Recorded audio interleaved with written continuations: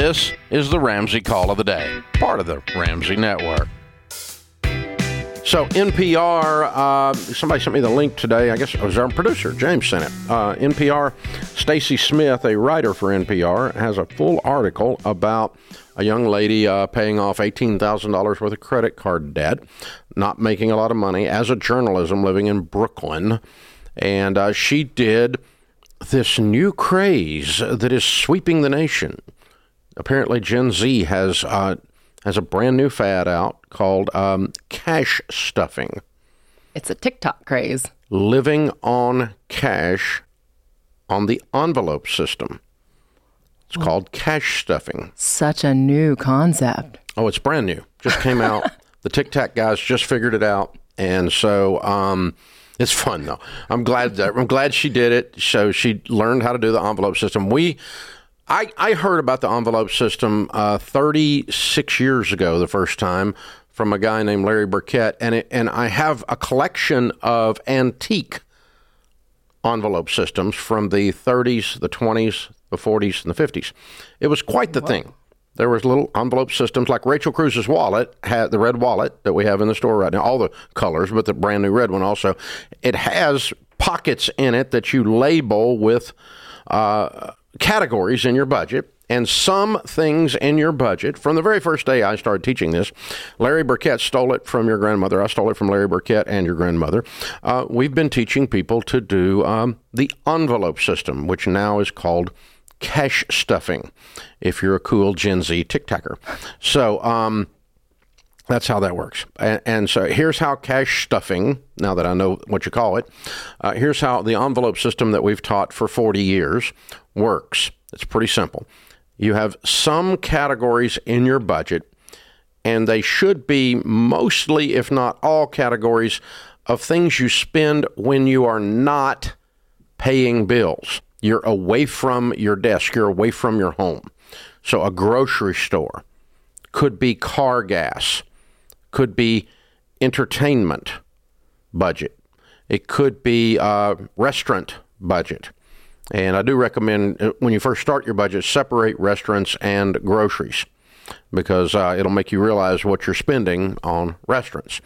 And so what we taught people to do, and we still teach people to do this, I just didn't know it was cool again.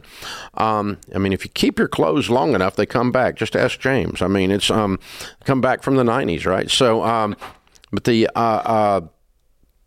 so the idea is I'm going to spend X number of dollars for this pay period on groceries. I'll make up a number, $500, $400, whatever the number is. You actually get that much cash out of your paycheck and put the actual real dollars into the envelope marked groceries, or in the Rachel Cruz envelope system, and you label it groceries. And then you don't buy any groceries except out of that envelope. And you don't buy anything out of that envelope except groceries. It makes you keep your categories clean and true. And oh, by the way, when you are out of money in that category, stop buying.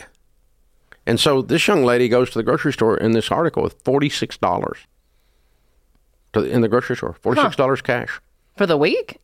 Apparently. Or for the month? No. It's for the week. Okay. And I believe I have to go back and reread the article. Budget. That's being I mean, but she's like, I have to stay away from the fancy olive oil aisle because I really yearn for that stuff, and I'm not going to get it.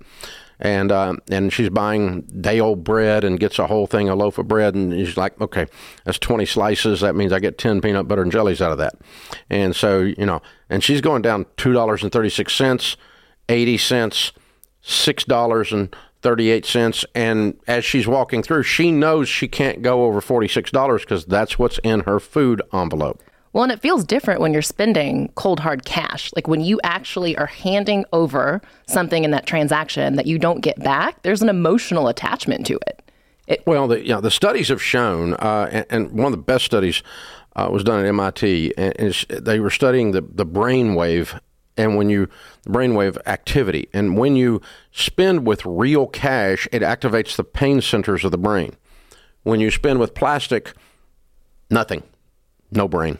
But but anyway, no, I mean, it's just dead. There's no, but in other words, you have an ouchie moment when you spend cash because you have a realization. And you're right. Rachel Cruz pointed out years ago, and I had never thought of it, but she and I were doing an event together, and she pointed out when you hand, you think about when you were a kid, if you wanted to trade one of your toys to another kid for their toy. So there's a trade, there's a transaction. You give them yours, you don't get it back. Mm-hmm. They give you theirs. And so that's what happens with cash. We hand over president faces and we leave with a loaf of bread. So there's a transaction. There's a handing, you give up something and you leave with something. Visually, that doesn't happen when you spend with plastic. You give them the plastic, they hand you the plastic back and the loaf of bread. There's no transaction visually, to your point earlier. And that sounds so primitive, but it activates those parts of the brain, and you have to understand personal finance is 80% behavior. It's only 20% head knowledge. So when you put systems in place that help you manage your behavior, it's a life hack. You're cutting a corner and making it work. Well, and that's part of, when people say, I can keep credit cards and I pay them off every month. I'm not going to argue with the people who say that they can do that, but do you spend more when you do that? Do you not have that pain center go off? Like, if you were actually spending cash, would you be a little bit more hesitant to buy that extra shirt, to buy that extra purchase that you maybe don't need? Oh, well, studies prove that you spend 12 to 18% more using plastic than using cash. I mean, we've got tons of research on this. This is not a new phenomenon. And in the digital world, we call it friction. The easier it is without realizing you spent money, without too many steps, then boom, you hit the PayPal, clink, boom. Oh, Amazon. You click on, your card is already on file, and you just click buy. And there's no recognition that money's actually spent. The weird thing is the studies also show that when you use a debit card versus a credit card, that there's more physiological reaction, recognition.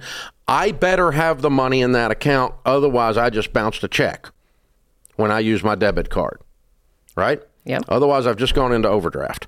And there's a physiological recognition of that in your body and in your brain versus when you lay the plastic down, you're just like, we'll figure it out later. Mm-hmm. I think now, too, it's like the temptation keeps getting even higher because we've got Venmo where you can just transfer money so easy. A friend's going to be like, I'll pick up dinner and you can just send them money. We've got Amazon where it's one-click ordering. It's like everything. It's getting so easy to spend. So it's like even if you're using a debit card, I think it's getting more and more important to create boundaries around your spending so that you feel it. So that, even if it's an easy transaction, there's a little bit of pain or a little bit of boundaries to keep you in line. Here's the other side of the equation. Retired school teacher, retired Methodist pastor, $3.7 million net worth, December of 2021. We're debt-free multimillionaires drowning in a cosmic ocean of grace. Giving is the most fun we can have, not involving fat, sugar, or chocolate. I feel like we're speaking to ourselves. We're childless, but we have 16 kids that we support, so we have 16 children. Very cool. See, that's what happens when you stuff cash. Thanks for tuning in to the Ramsey Call of the Day. To check out all of our podcasts, just search Ramsey Network on Apple Podcasts, Spotify, or wherever you listen.